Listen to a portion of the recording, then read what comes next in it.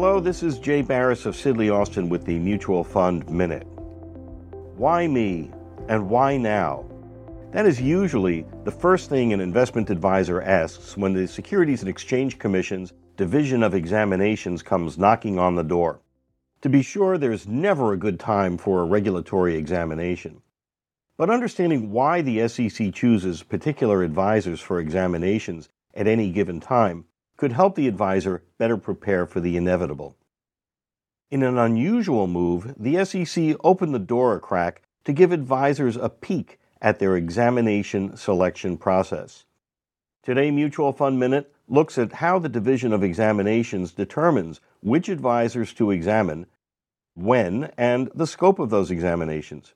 With me today is Ranah Esmaili, a partner in Sidley Austin's Global Securities Enforcement and Regulatory practice based in Washington, D.C.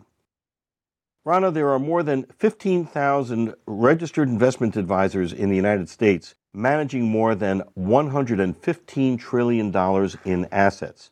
The Division of Examination says it examines about 15% of all investment advisors each year, and that includes U.S. and non-U.S. advisors. How and when does the Division of Examinations choose to examine has been a bit of a mystery. What's changed? Thanks, Jay. Perhaps not surprisingly, the division starts with a risk-based approach to select which advisors it's going to examine, as well as the scope of that examination. What's changed is that the Division of Examinations shed some light on its inner workings when it published a risk alert in September of 2023, describing how it assesses risks, how it scopes examinations, and how it decides what documents to request. It's really quite illuminating.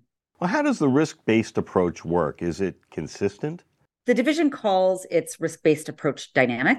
That is, the process adapts to changes in market conditions, industry practices, and investor preferences. For example, the division says it may select an advisor to evaluate risks at a particular firm, to respond to broader market risks that pop up, to see how firms adapt to new regulatory requirements.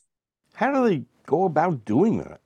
In recent years, the SEC has increased the amounts and kinds of information it collects from investment advisors, including private fund advisors, using forms ADV and PF.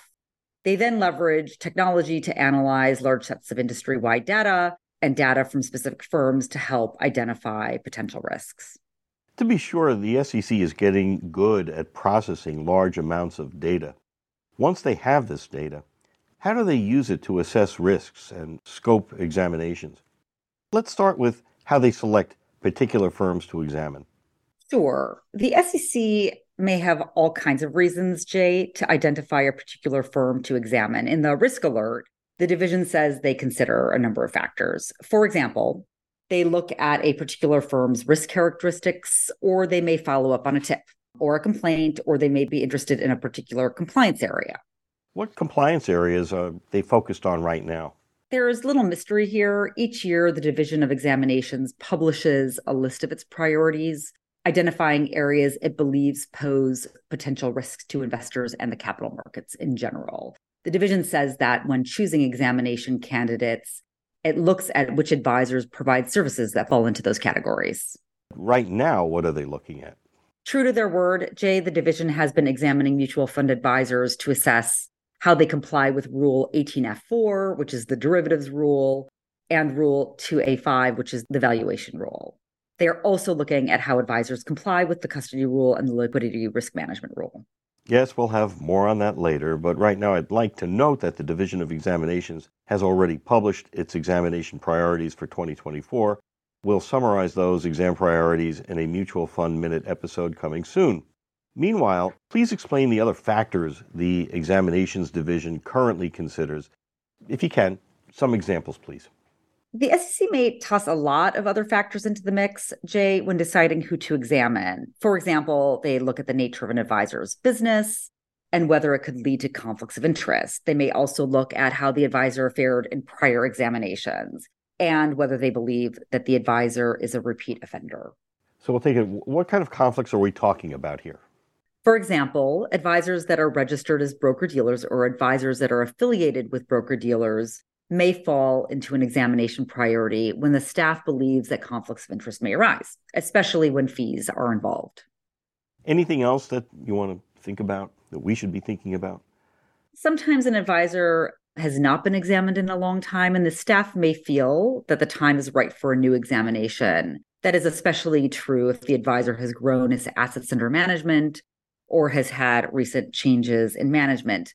The division may also respond to articles about a particular investment advisor that they read about in the news, or to a tip from an employee or an investor complaint. They also look, Jay, at whether an advisor has access to client or investor assets. Well, how does the division scope out its examinations? The scope of an examination can really turn on any number of factors. These include the nature of the advisor's business and the staff's assessment of the risk presented. The division has said that examinations typically review an advisor's operations, disclosures, conflicts of interest, and compliance practices, especially concerning areas like custody of assets, valuation, fees and expenses, best execution, among others.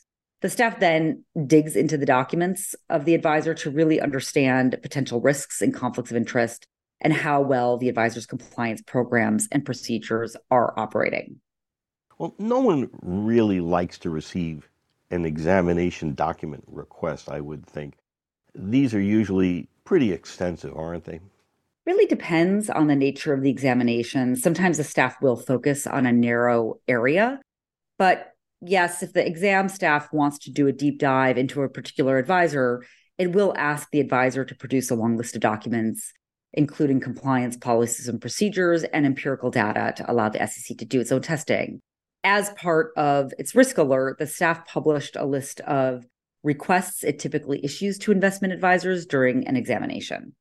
Well, now we know what the SEC is doing behind the doors here, but on the other side, how can investment advisors best prepare for an examination that they know will come? Investment advisors should be prepared for the SEC to knock on the door at any time. They can take steps like reviewing the risk alert and exam priorities and collecting requested documents, or at least developing an inventory of where to find the information on short notice. Keeping this type of information can be challenging, but can also be a lifesaver. So advisors don't have to scramble on short deadlines to produce documents to the SEC examination staff. Okay, well, we know the SEC is going to ask about compliance with the federal securities laws. Are there any other laws advisors should be concerned about? Now, there's also Murphy's Law, Jay, which says that SEC examinations always come at the worst possible moment, so it helps to be prepared. Thank you, Ranah. This is Jay Baris with Sidley Austin, and here with the Mutual Fund Minute.